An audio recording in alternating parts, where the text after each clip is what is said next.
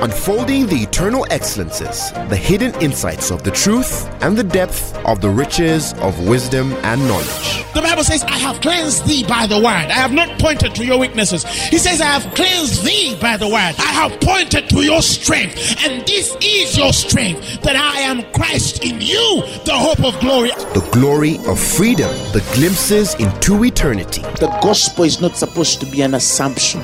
It's not supposed to be just a mere presupposition. Truth is older than language, but the word of God is way deeper than any human language. And now, Apostle Grace with the word. Today I want to teach us about agreeing with God. Somebody shout hallelujah. And I'm going to read us a very wonderful portion of scripture.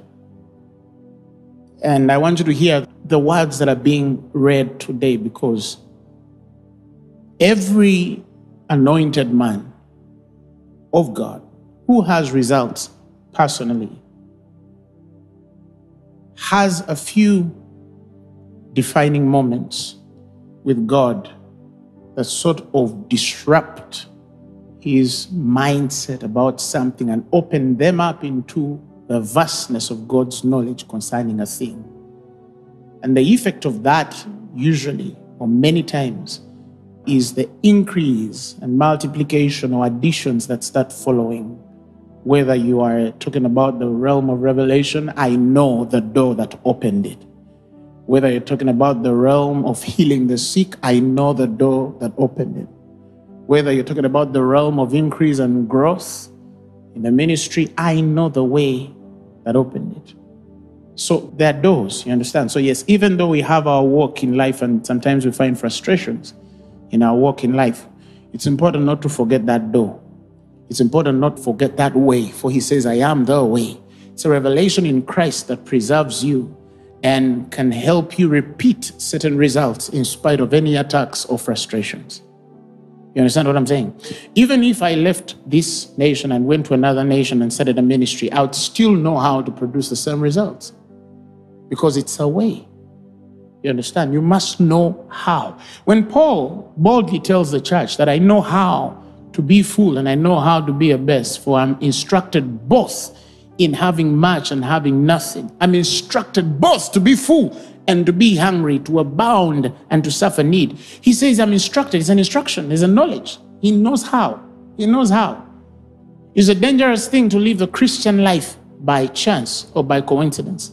It's possible in the spirit for you to stumble on certain things that you had prior not intended to stumble into, either one, by reason of association that you are with a man burning incense, and then by that grace, when the glory of God comes, you partake of that man's experience. You know, we have seen Lot get into the graces of wealth because he walked with a man who had a covenant, Abraham, but that doesn't mean that you should live the life of stumbling in two things. You know, yes, some will stumble, but in whatever you stumble into, if it is of God, always seek his mind and revelation in the way there. Because if you don't have that, you cannot lead men. You cannot take men where you have not been. Somebody shout hallelujah. I have a young man, I sat down for 2-3 years and I told him the word. And he left this country and went in another country, and he sent me pictures in 2 years sitting 2,000 people. What does that mean? Something in me was multiplied on his life, because I know the way. You should know the way. Somebody shout hallelujah. So the sermon that I'm going to teach you is one of those gates, one of those doors that were open for me. And it has blessed me so immensely.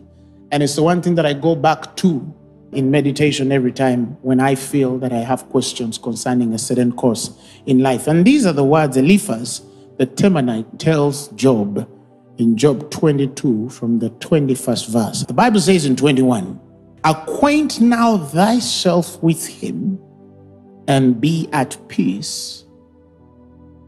Acquaint now thyself with him and be at peace. Those are two things. Thereby good shall come unto thee. Somebody shout, good is mine. He says, receive, I pray thee, the law from his mouth, and lay up his words in thine heart. He says, if thou return to the Almighty, thou shalt be built up. Where's the returning? In the acquaintance and being at peace with him. If you return to the Almighty, thou shalt be built up. Thou shalt put away iniquity far from thy tabernacles. You'll walk out of a life of sin. Then, he says, thou shalt lay up gold as dust. Somebody shout hallelujah. You shall lay up gold as dust, and the gold of Ophir as the stones of the brooks. Yeah, he says, the Almighty shall be thy defense. That's protection. And thou shalt have plenty of silver. He's still talking about wealth. Then thou shalt have thy delight in the Almighty, and thou shalt lift up thy face unto God. Thou shalt make thy prayer unto him, and he shall hear thee, and thou shalt pay thy vows. You'll live in a life of answered prayer. That's what he's saying. You'll live in a life of answered prayer, and you will honor your vows. Thou shalt also decree a thing, and it shall be established unto thee. You live in a realm of speaking things, and they just happen. You live in a realm of confessing things, and they'll just happen. And the light, the Bible says, shall shine upon thy ways. The light shall shine upon thy ways. That means the favor of God will attach itself with anything that you do. Somebody shout hallelujah. When men are cast down in situations when things hit the wall, like COVID season, poverty season, they've fired people, the company has retrenched and they have chased away all the employees. When, the seasons are bad, when the weather is bad, when the elements are not favorable in the time of human existence, he says, when men are cast down, he says, then thou shalt say, there is a lifting up, and he shall save the humble person. Now, I want you to understand this. How does that happen? How do you get to a point where there's a casting down? For you, it shall be a lifting up.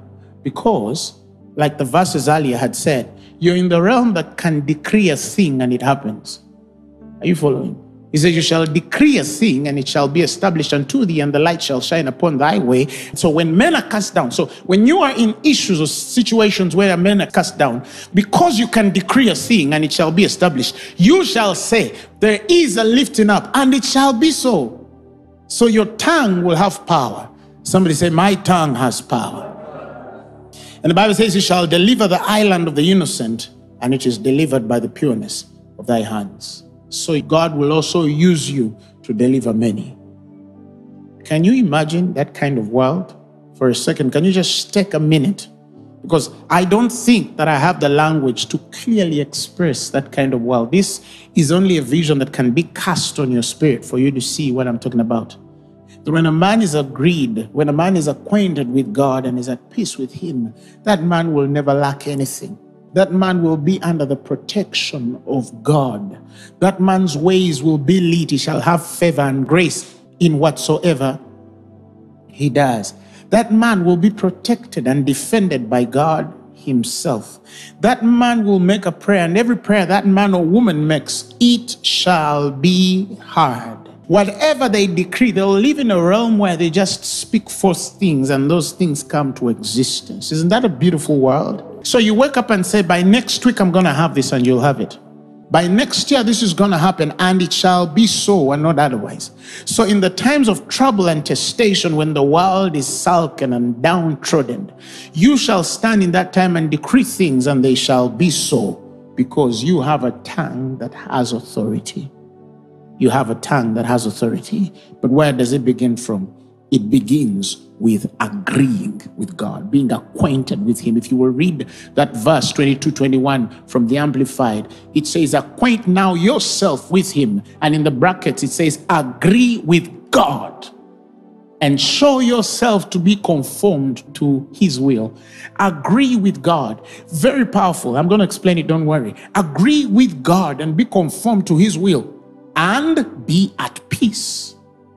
And be at peace. I'll also get to that and help you understand what it means to be at peace. But he says, agree with God and show yourselves to be conformed. Why is it important to agree with God? Because now I'm sharing my own personal story. I was born again, loved the Lord many years ago. faithful in my tithings and first fruits, as a giver to the poor. I paid fees for orphans and fed widows, still do. I lived a giving life. And so my pastors then had taught us that when you give, it shall come back to you, good measure, pressed down, shaken together, running over, shall men give to your bosoms. We knew the promises that are given to us. We knew the grace that is given unto our Lord Jesus Christ, that then is passed unto us as he becomes poor, that in carrying our poverty, we might be rich. I knew all the promises of God, and that in him there were yea and amen to the glory of the Father. But I was not seeing the results of the life that I read in Scripture. I was not seeing the harvest of the seed that I was sowing in Scripture. And this is financial in a way for my example, but it cuts across for your relationships, it cuts across for your ministry, it cuts across for your careers, it cuts across for your dreams, it cuts across for everything that I know in the world to do. The principle is the same. When you understand it, it changes your life. And God, by his infinite mercy and grace, in seeking to ask questions of answers that I could not find for many years, revealed it finally to me that I was not agreed with him. I was not agreed with him. I was not agreed with him. I preached about willing and obedient. See, I was obedient, but I was not willing. And the place of willing was agreement with him. I was not agreed with him. So I go on a journey to understand what it means to be agreeable to God, to conform yourself, to prove or show yourself, listen, show yourself to be conformed to his will. Show yourself. That means there has to be an outward expression of the inward conviction of your obedience and submission to the will of God. It has to be clear. Your actions have to show it. So ask God, how am I not agreeable? In the book of Acts, the 18th chapter, Paul and Silas and Timothy are moving and preaching the gospel in different parts of the world. And in the 5th verse, the Bible says, when Silas and Timotheus were come from Macedonia, Paul was pressed in the spirit, and he testified to the Jews that Jesus was the Christ. He was pressed in the spirit. And the Bible says, and when they opposed themselves, when they set themselves against what God was giving them, the Bible says he shook his raiment and said unto them, your blood be upon your own heads. I am clean from henceforth. I will go unto the Gentiles. Of course, one, that it was not given as a grace to Paul to speak to the circumcised. That was a place for Peter and James, as he later testifies. As he grows up and matures and understands that grace is given where the assignment is. He later comes in Galatians, he says, when James, Cephas, and John, who seemed to be the pillars, perceived the grace that was given unto me, they gave to me and Barnabas the right hand of fellowship, that we should go unto the heathen or the uncircumcised, and they to the circumcision. So James, Peter, and John had the grace to the circumcised. Paul had the grace to the uncircumcised. Now, he testifies in Scripture that his heart was smitten. He was pressed in his spirit by conviction. But also there was a pain in his heart that when he's trying to speak to his brethren, the Jews, they don't seem to understand it, as the Bible is very clear. He has said even once in Scripture that I, O brethren, wish that I was cast off for the sake of my brethren, the Jews. Paul loved the Jewish nation, that he was ready to give in his life if it was a guarantee that the salvation of his brethren, his kinsmen, was given. That's just how much he loved them. So to love a person, to wish them good, to pray that they come to the saving knowledge of our Lord and Savior Jesus Christ, it doesn't matter how much you will weep for this person is lost, or that person, my cousin, my uncle, my friend, you can weep, But you see, it does not change the fact that a man can walk off the course and oppose themselves. It does not change that a woman can just wake up and say, I think I'm not going this way and course. God is not a striving person. You see, the Bible says that the Spirit of the Lord will not strive with man. You see, when the king brings Baal in the temple, God does not chase Baal out because he's a jealous God. In his jealousy thought, he actually leaves this man to relate with Baal because love, the revelation, God is love. He has not made us mechanical. He has given us free will. Imagine if you make a robot, if you create a robot that by force loves you. You see, that's not genuine. You need to have an experience where you can give it free will to either respond to you or not, because if it does, then it what? It loves you. And that's how God has made us. You know, he has given us free will. We have the choice to choose him or go the other way. Somebody shout hallelujah. But in scripture, we see the man of God shake off his raiment. Yes, perhaps we could go to a master class and teach about how then to seek that which is assigned to you. But notwithstanding whether Paul was given the grace to preach to the Jews or not, it was expedient for them to receive Jesus Christ because he was giving them eternal life. And so the Bible says he shook his raiment and said unto them, your blood be upon thee. But that's not the first time we've seen that. In scripture, we've seen, he says they go in a city and they preach the gospel. And these men refuse to receive the gospel. So the Bible says they dust their feet and they say, seeing that you find yourselves unworthy to partake of this salvation, it says, lo, we turn to the Gentiles. You find yourselves unworthy. Now, it's a very powerful scripture because in there is the understanding of how easily a man is not agreeable with God. To find yourselves unworthy, he says, of this salvation. He says, therefore, we turn to the what? To the Gentiles. Now, we also see later on the servant of God, he says, must not strive, but in all meekness and gentleness instruct those that oppose themselves. If peradventure, the Bible says they will come to repentance and to the acknowledging of the truth, that they might redeem themselves, that they might recover themselves from the snares of the devil, for which are taken captive by his own will. So you see, we've had experiences where people oppose themselves. And this is how I oppose myself. This is my personal story. Depending on where you grow up from, the kind of education that you've received, the kind of your experiences as you grow up as a child, the things that you see, the world that you're exposed to, the words that are spoken to you as you're growing up, the setting of the systems that are at play in your life, it is easy for you to disqualify yourself.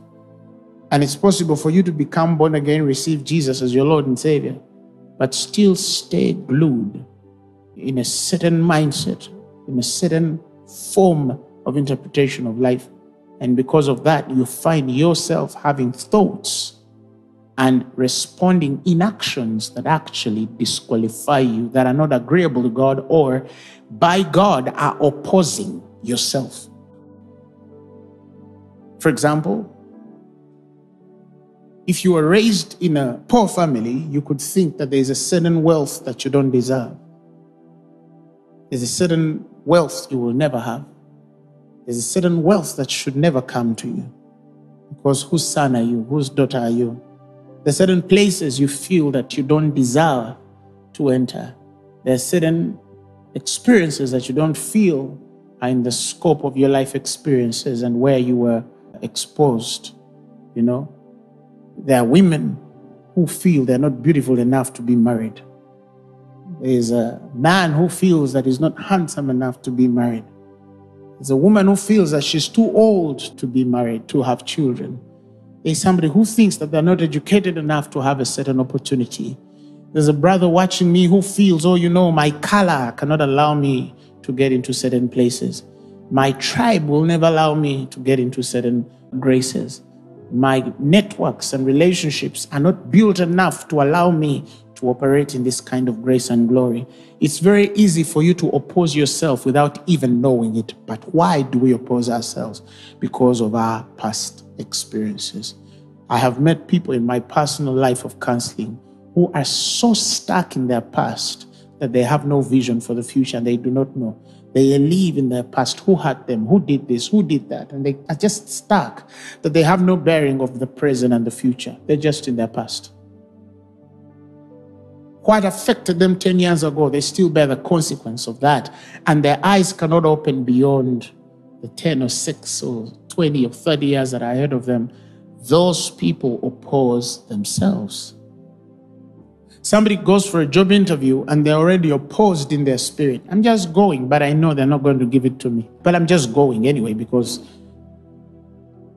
let me just put it in there. That's opposed. You're already opposed to yourself, but you don't know it.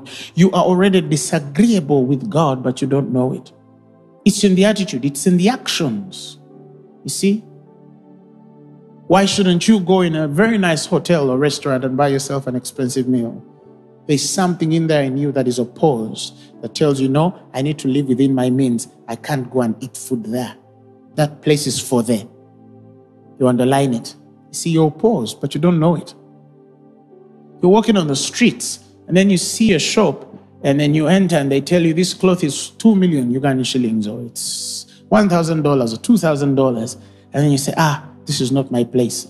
And then you go. You see, it's one thing to say, I don't have that money. But it's another for you to think that it's not your place. That's opposed. You see? And then you go look for the place where you belong. You go look for the clothes that you think fit you right. You go buy the car that you think fits your means. You go build a house that you think fits your means. One time, a spiritual daughter of mine came to me and told me, Apostle Grace, I'm a single mother. And I have looked at my accounts, I've looked at how much I can access in the bank, I've looked at every situation, and the best I can, I got a design of a house. And then she brings me a house, and I look at it. And the Spirit of the Lord tells me she's opposed to herself. So I tell her, this is not the house you're supposed to build.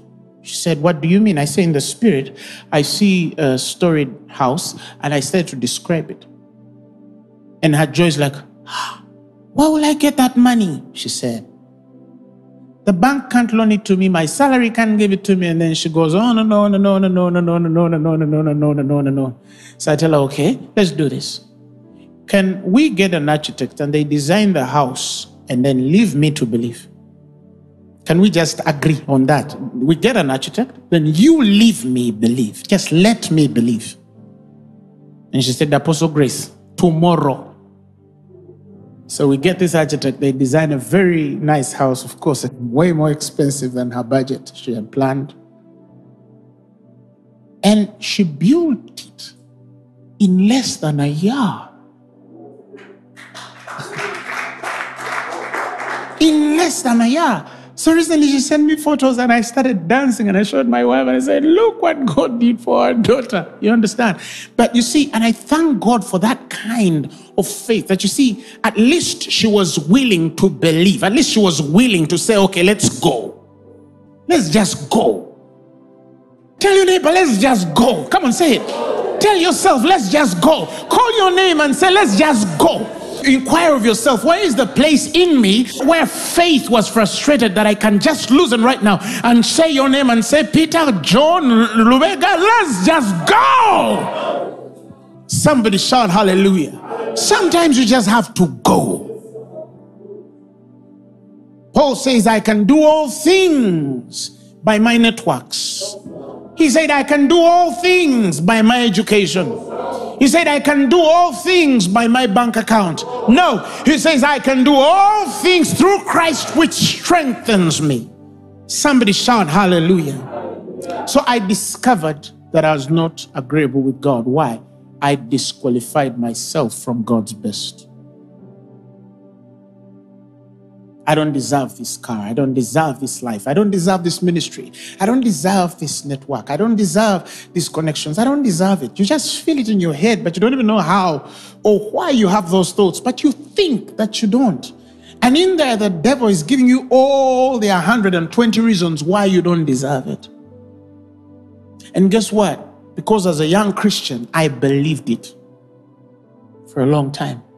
But like I said, by his infinite grace and mercies, he sat me down and told me, your problem is not poverty. Your problem is not that you're not exposed to the pulpits you need. Your problem is not the television stations. Your problem is not all these kinds of things. Your problem is not the nations and the doors. Your problem is that you are not agreeable with me. You're not at peace with me. You have peace with men, but but you're not at peace with me. So that means it's very possible to be at war with God and you do not even know that you are at war with God. So he says, get to acquaint yourself with me. Get to agree with me. Get to know God a certain way. When David is speaking to his son Solomon, he's about to go and is leaving over all the responsibility for a king. He gathers all the princes and the princes of all the tribes in 1 Chronicles 28, and then he calls all the leaders and then brings them together, and then he starts to speak words over his son. And in the 28th chapter, 9th verse, David tells Solomon, he says, and thou, Solomon, my son, know thou the God of your father. Oh, know the God that you believed. Acquaint yourself with this man. Agree. When you study literally, it means agree with the God of your father. You say, oh, I can't have children, but do you know your God? Oh, I cannot have this, but do you know your God? It's too late, I can't go through, but do you really know your God? I can't break through, there is no way this can happen. Do you know your God? It's not possible. Do you know your God? Do you know the God of your father? For those of your spiritual sons, if you have seen results in my life, do you know my God? Yeah, I saw a video from South Sudan. A guy had cancer in the leg, and this guy stood up and started running. Cancer left his body. The blood just dried immediately. Do you know that God? Do you know that God who heals through a camera? Do you know that God? So David is telling Solomon that know the God of your father, or at least know your God. He says, know the God of your father and serve him with a perfect heart and with a willing mind. The willing there is agreeable. With an agreeable mind. Serve him with an agreeable mind. For the Lord searches all hearts and understandeth all the imaginations of the thoughts. If thou seek him, he will be found of thee. And if thou forsake him, he will cast thee out forever. Now listen. He says, you seek him. He knows your heart. Remember Jeremiah? The Bible says that I, God, try the what? The reins. I test the heart to give to every man according to his ways. He says, see, it's one thing for people to judge you. And it's possible to be judged by anybody. But God knows your heart. He knows your heart. He knows our hearts. And he will give us according to our hearts. Don't be mistaken. God cannot give you beyond your heart. He cannot give you. When David wants to build God a temple, remember when he goes to the prophet, was it Nathan? He tells him, I feel in my heart that I need to build God a temple. The man tells him, do according to your heart. Do according to your heart. Because if your heart has it, if the revelation is given of God in your spirit, you have the ability. And indeed, this is the secret. People don't know that all the instruments and equipment and material that was necessary for building the temple, David gave Solomon before he went to be with the Lord. He funded the temple. Solomon just supervised the work. Somebody shout hallelujah. That means the provision was on the hand of a man who had it in his heart. Somebody shout hallelujah. When you understand that place with God, you'll never worry about provision for anything you need. Because provision is in the heart. It's in there. It's in there. Somebody shout hallelujah. It's in there. It's in there. So David had it. And he says, I, the Lord, search all the hearts and understand all the imaginations of the thoughts. If we'll seek him, he will be found of thee. That means I know who seeks me right and who doesn't. You can have an opinion about your seeking of God, but God knows the true seeker. You can have a mind on seeking God. You can think that you are a seeker of God, but God knows those who really seek him with the right heart. That's why I tell people, the examination of the heart is a very important thing if you're going to walk this life of salvation. John chapter 17 verses 3, if you will read the Amplified. And this is eternal life. He says it means to know, to perceive, to recognize, to become acquainted with and understand you, the only true and real God, and likewise to know him, Jesus, as the Christ, the anointed one, the Messiah, whom you have sent. This is eternal life, to perceive, to recognize, to become acquainted with, agreeable with, and understand you. And the only true Son of God, Jesus Christ. To know God and his Son, to be acquainted, to be agreeable with him and his Son. He says, this is eternal life. Eternal life is not when you die and then you go to heaven. Eternal life is to know, to be acquainted with him. He says, acquaint yourself with him. Somebody say, I am acquainted. Confess it and say, I am acquainted. So, let's talk about being agreeable. Let's talk about being agreeable. When we read the word, when we study the word, when we are taught the word of God, and then we receive it and say, this is mine, as they've spoken it, do we actually understand that everything written in the Bible, not only is it true, but it is for the man to whom it is revealed to work? Did you know that? The Bible says that the revealed things belong to us. So what is that key that allows you to possess the things of God, to walk in the things of God? What is that key? That key is revelation. The secret things belong unto our God, but those things which are revealed belong to us and to our children forever, that we may do all the words and the law. Once you get to the place where God has revealed something to you, always look at that thing as yours already. What do you do when you're given something? You celebrate, you thank. You see why? Because you are given something. So then how do you go to God begging? You see, how do you beg when everything he has revealed to you is given you? How then do you go to God begging? So the question is, are you a beggar or are you agreeable? See, beggars go to God with needs. Men which are agreeable go to God with hearts to receive what has already been given. Like I said, there is power in knowing how to receive. How much more they that have received the abundance of grace and the free gift of righteousness shall reign in this life by one Jesus. You see, the power to rule and reign and be above and not beneath, the head and not the tail. He says it's according to the man's ability to be able to receive what has been given. See, to be given is one thing, but to be able to receive it is one thing. Now, if God has given you divine health through Christ Jesus, and then you wake up sick, or you wake up with pain, do you beg for healing? Do you ask for healing? Or do you agree with what God has given you? You agree with what God has given you. So how do you agree with what God has given you when you're feeling sick in your body, or you got a report from the doctor that you have days and months to live? You see, how do you pray? Some people, the moment they receive that report, they go on their knees and then they start, God, what have I done? You see, what did you need to do? And who told you that everyone who has that disease did something? You see what I'm saying? What about those who are born with it? What about those babies who were born yesterday and they are born with certain illnesses or ailments in their body? What did they do? You don't need to do something to get a disease.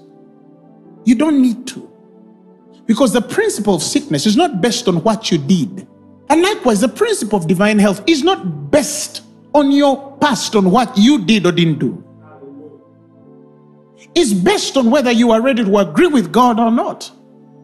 You know, some people justify themselves in their lives when they're sick. Oh, you know, one time I was taking this to a child, and then on the road when I was taking food for an orphan, I fell and then broke my leg. So they think that because they were taking food to an orphan and they broke their leg on the way, that means that God is more mandated to heal them because they didn't break their leg in a bar.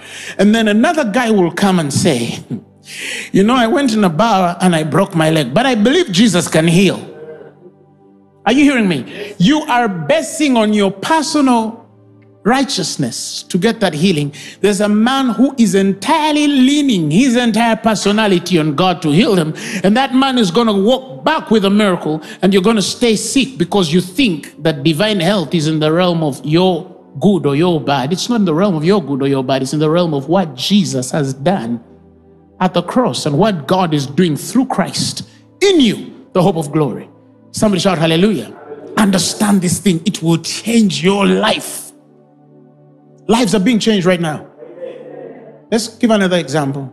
If God said that I was made poor so you could be rich, but you're raised in a family that is poor, you're raised probably in a community that does not have enough, or you have lost your job, or you're going through financial trouble, or you have a landlord issue, or you have a debt issue. All of those things are there. But it doesn't change the fact that God has given you all things that pertain to life and godliness, and that he has blessed you with every spiritual blessing, the heavenly blessing in Christ Jesus. It's true. So are you going to go to God to beg or reason yourself out of this challenge, or are you simply going to learn how to agree with God? And what if they chase you out of that house? Are you going to stay agreeable, or you're going to beg? And what if you go sleeping on the floor of the church? Are you going to stay agreeable to God, or are you going to beg? Because Satan can push you to a place until he wants to hear you conflict in your confession. And the moment you do that, he says, they're opposed.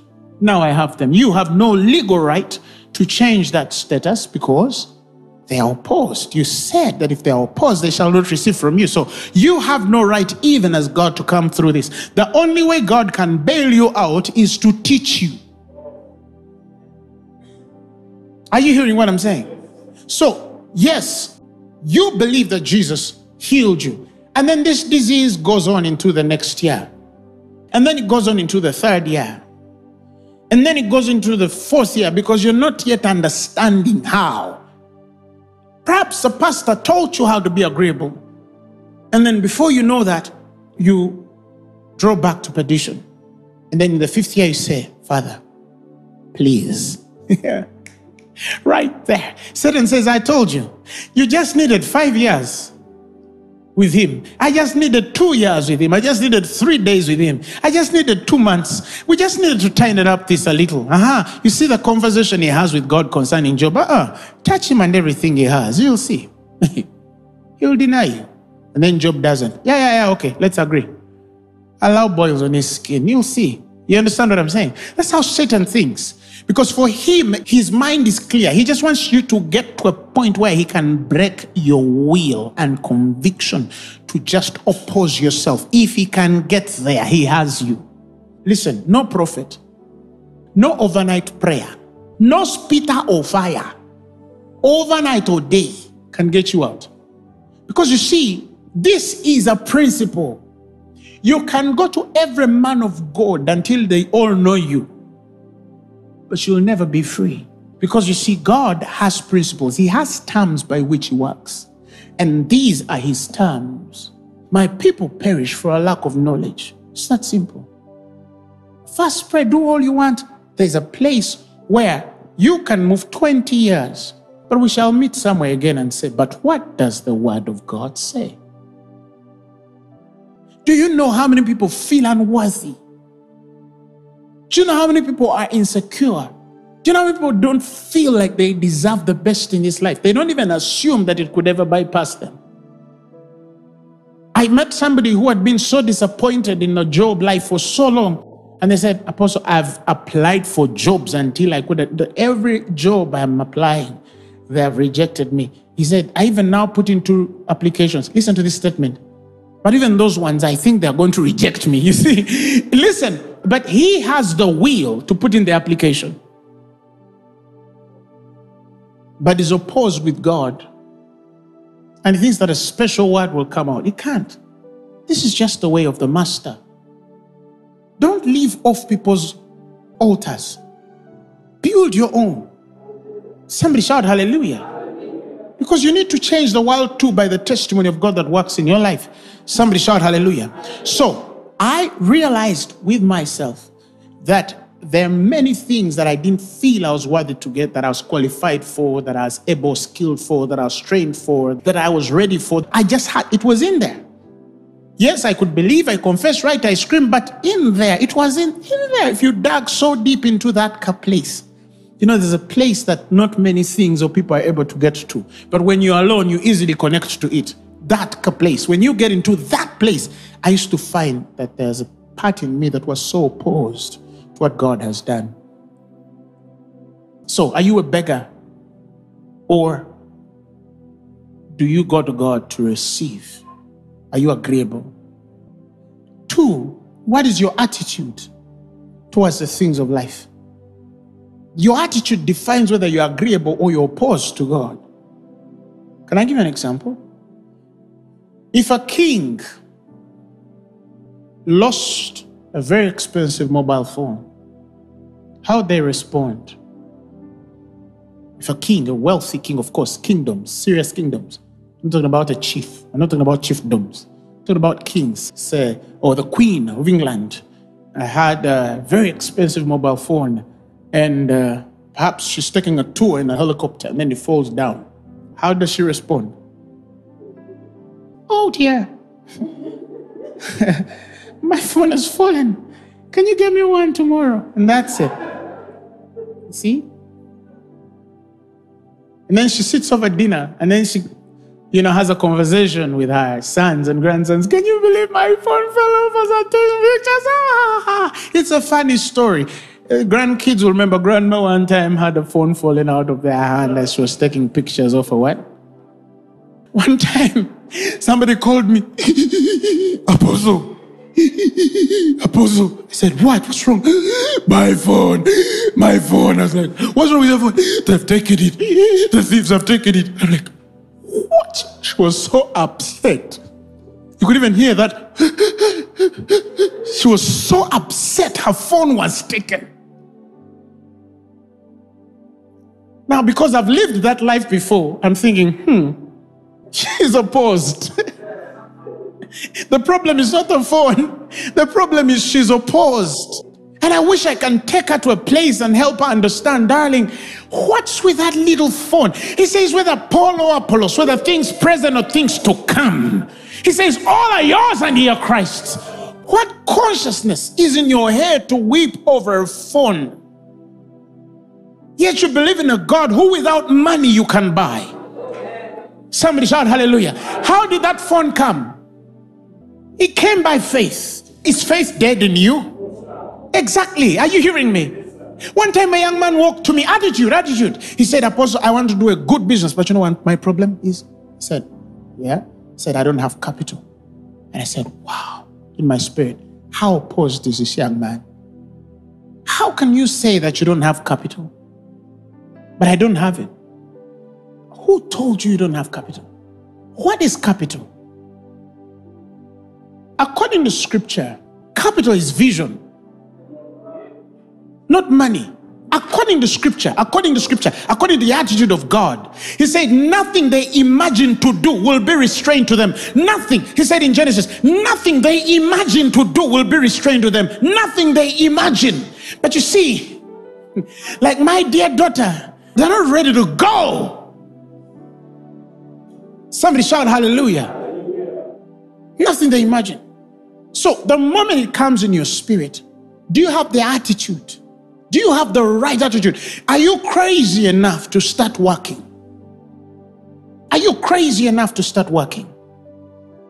My wife is a witness. Recently there's something I needed to do, a very expensive project. Very expensive project. And so I have the right attitude. So you know what? I went on YouTube and I started Googling videos of the kind of project I wanted to do. And every evening in my meditations, as she goes to bed, I switch it on and I start creating, building it, establishing it. I'm not caring where the money is going to come. I'm not caring how it's going to come. I know that the moment that it has come in my spirit, money is not the problem. So I start. And as I'm watching these videos, I'm creating it in my head. As I'm watching these videos, I'm creating it in my head. As I'm watching it in my video, these videos, I'm creating it in my head. And then at one point, it sank in my spirit. it is done. Now, in my spirit, I had finished building it. In 1 month, I showed her my statement and I said, look at this, look at what God has done. And in 1 month, a certain door was opened to me and I got all the money of that project. All of it. In that 1 month, I had all the money. Why? Because I'd finished the project in the spirit prior. What did I do? I have the right attitude. I have the right attitude. Why? Because I imagined it. And so I started to have videos to feed my eyes, to feed my spirit. It says that inside the conception, women understand this most. I had to conceive it. Somebody shout hallelujah. You know, there cannot be conception without the seed. And the Greek word for seed is spermatos, the sperm. Are you hearing me? So, Luke 8:11, the parable is that the seed is the word of God. And as I'm watching these videos, I am getting all these scriptures concerning this thing. My attitude is right because I don't have it in my head that I can fail to do it. It's not in my head. If I've not done it, it's because I've not just taken time to imagine it. But if I do, it's done. But this is a life I've been living for so long. I've known how to create things. My attitude is right. To live a godly attitude is one of the best gifts that you can live in the life of salvation. Because what is not scarce to God is not scarce to you. What is accessible to God is accessible to you. For ye are his offsprings. The Bible says, what manner of love that God has bestowed upon us, that we should be called sons of God. Sons of God. I'm a child of God. Somebody say, I'm a child of God. Say it from your spirit. Now say it with that attitude. I'm a child of God. I'm a child of God. My Father has it all. One man sang, this is my Father's word. Who knows that song? It's your Father's world. It's your Father's world. It's your Father's world. Nature is singing all around and the music spheres, everything is playing the way it's supposed to play because he knows this is his Father's world. My Father owns everything. He owns everything and this is his world. The gold under the ground is my Father's. Whoa. The silver under the ground is my Father's. The diamonds under the ground are my Father's. The seas and the oceans are my Father's. The land is my Father's. Everything is my Father's. How can I fail to get a property? How? That's the attitude. So you walk in this world like a king. Sabaredo. Listen, let me ask you for a favor. This is a prophetic walk. This is a prophetic walk. Take at least 7 steps with this thing that I'm a child of God. I don't know which angle you're going to do it. Just walk like a child of a king and say, this is my Father's world. Everything there is my Father's. Hallelujah. The world and its fullness are mine to the glory of God because I'm a child of God. I am a child of God. That's the attitude. I will never lack. I'll never beg because I'm a child of God. I'm his offspring. That's the attitude. How do you know that you are agreed with God? Your confession. Don't put things in the future. Put them in the now. And don't speak of them as to happen. Speak of them as that which has happened. For he said in Isaiah, he was wounded before he was wounded. He was bruised before he was bruised for our transgressions. The chastisement of our peace was upon him before the chastisement of our peace was upon him. He is the God that calleth the things that be not as though they are. Child of God, call them that way. Agree with God.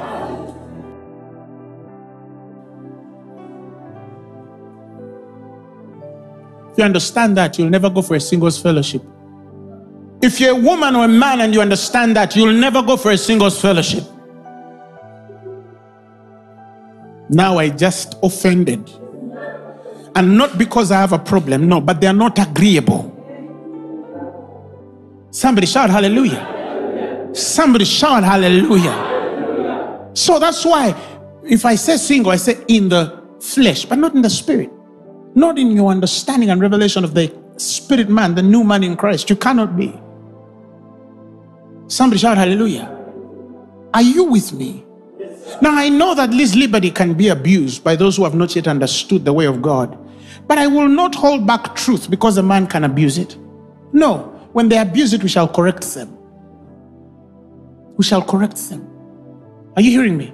But we cannot hold back the liberty of the spirit of truth to be able to tell men what really happens. Do you see yourself married? Act like a married woman, you'll see. You'll get married in a few months. But some of you, you're married, but you act like you're single women. And then one time they're divorcing, and they're divorcing me. Why are they divorcing you? Perhaps your attitude, the way you think, the way you talk like a schoolgirl, not a married woman, not a married man. Somebody shout hallelujah. If you know that to agree with God, you're supposed to confess that I'm wealthy, and that's your status, that I am wealthy, I am healed. Yes, even if you're not yet married, start saying, I'm married in Jesus' name. Where is your husband? He's in the spirit, I can see him. Are you sure? Yes, I am sure. Somebody shout hallelujah. It will be easy for you to even be faithful. You understand what I'm saying? Because they are coming in the flesh, but in the spirit, you know they exist. You'll not waste time. First try this one, then after that you go here. Why?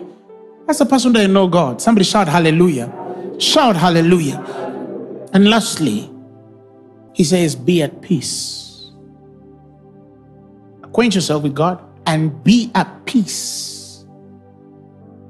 Let me explain what it means to be at peace. Isaiah 27 verses 3. In the Amplified, the Bible says, I, the Lord, am its keeper. It talks about the vine. You are the vine, right? Or the vineyard. He says, I water it every moment, lest anyone harm it. I guard and I keep it night and day. If you read the Amplified, I guard and I keep it night and day. Next verse. Wrath is not in me. That statement is so powerful. There's no anger in God. It's so powerful. He says, would that the barriers and thorns, the wicked internal foe, were lined up against me in battle. I would stride in against them. I would band them up together. Verse 5, or else, listen, if Israel would accept being bound up together, there is but one alternative.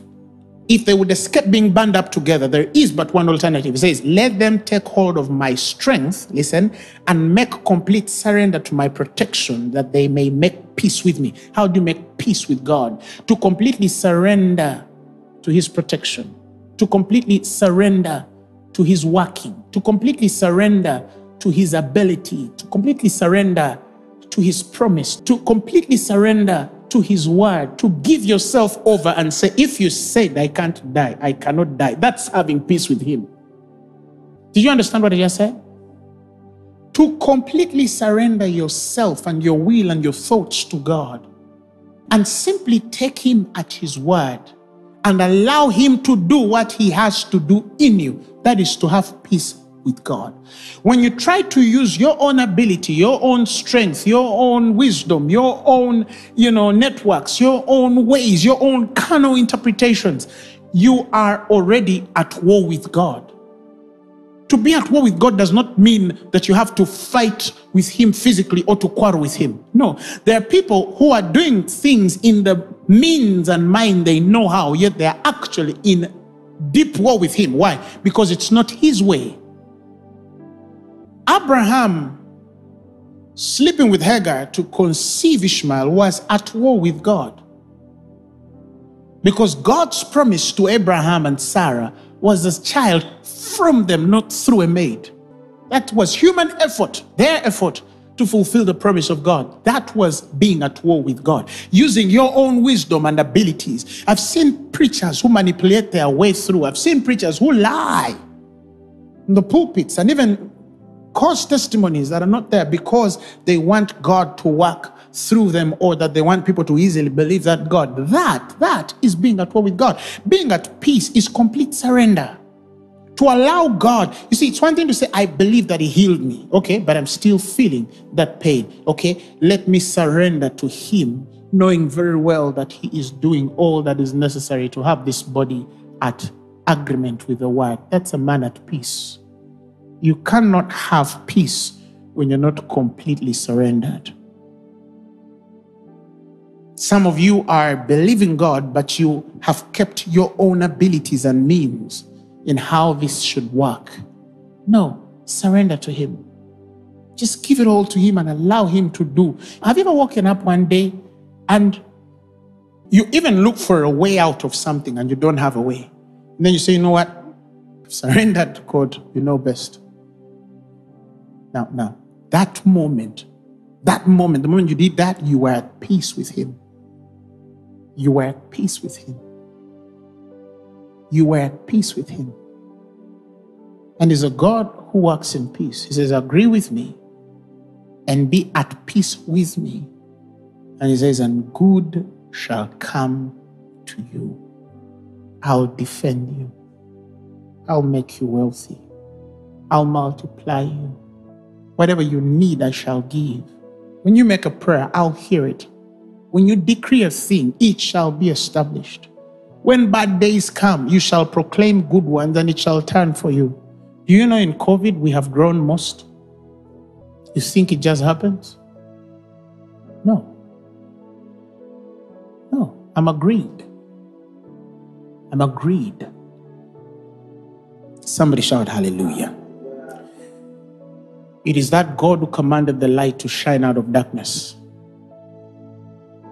And because he has commanded that light, he is the God in our hearts, the Bible says, that shines out of our hearts to give the light of the knowledge, the glory of God in the face of Jesus. That next line says, and that is the treasure in earthen vessels, that the excellence of power might be of God and not of us.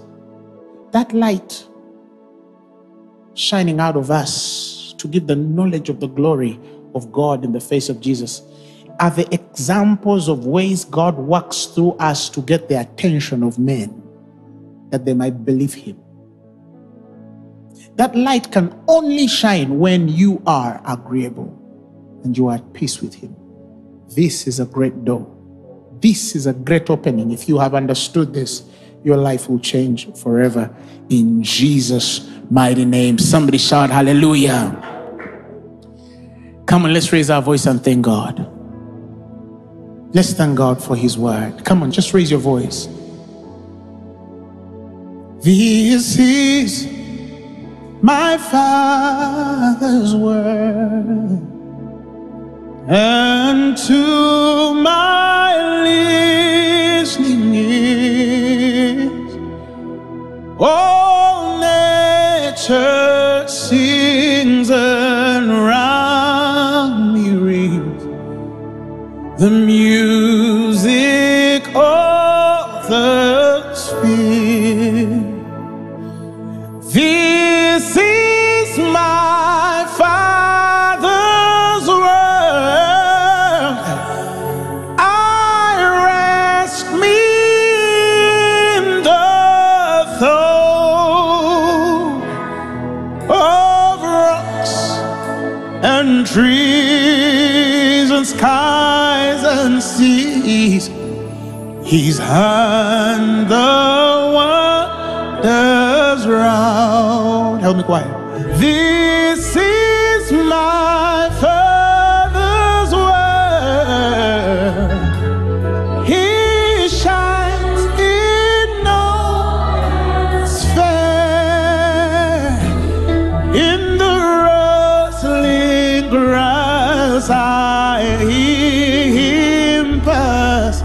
He speaks to me everywhere. Last verse. This is my Father's word. Oh, let me never forget that though the wrong seems oh so strong, God is the ruler, yeah. mother's world. The battle is already done. The battle is already done. Jesus who died will be satisfied, and earth. Let me decree this on your life. You will not suffer in this world. You will not struggle in this world. He says, I am come that you may have life and have it more abundantly until it overflows. I decree upon your life that greater days are ahead of you. Greater days are ahead of your family. Greater days are ahead of your household. Greater days are ahead of your vision. Greater days are ahead of your dreams. Greater days are ahead in your marriage. Greater days are ahead for your children. I decree that you are agreed with God and you are at peace with Him. You have the right confession. You have the right attitude. You have the right thoughts. You have the right understanding. You have the right words in your spirit, and that you shall be a conqueror always through Christ, which strengthens you in Jesus' mighty name. Somebody shout amen. If you've never given your life to Christ, I want to give you an opportunity to receive Him as your Lord and Savior. Just repeat these words after me. I know you're ready. I know you're ready. Say, Lord Jesus, I thank you because you shed your blood for my sins. It was raised for my glory. Tonight, I receive you as my personal Lord and Savior. I'm born again. Amen. The message you have just heard was brought to you by Phaneroo Ministries International. For more information, contact us on telephone number 041-466-4291 or email us at phanerokampala@gmail.com. You can also find us on the web at www.phaneroo.org. Or better still, feel free to join us every Thursday for our weekly fellowships at Uma Multipurpose Hall from 5 p.m. to 8 p.m. You can also catch the live stream at livestream.com/Phaneroo. Phaneroo, make manifest.